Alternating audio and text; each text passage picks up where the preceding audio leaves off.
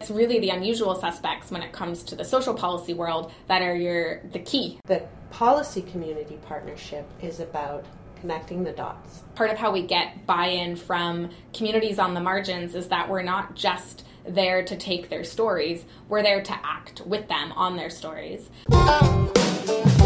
Another contribution that people can make is to think about how they input into policy. So even if they're in a group that wouldn't typically count itself in, think about that.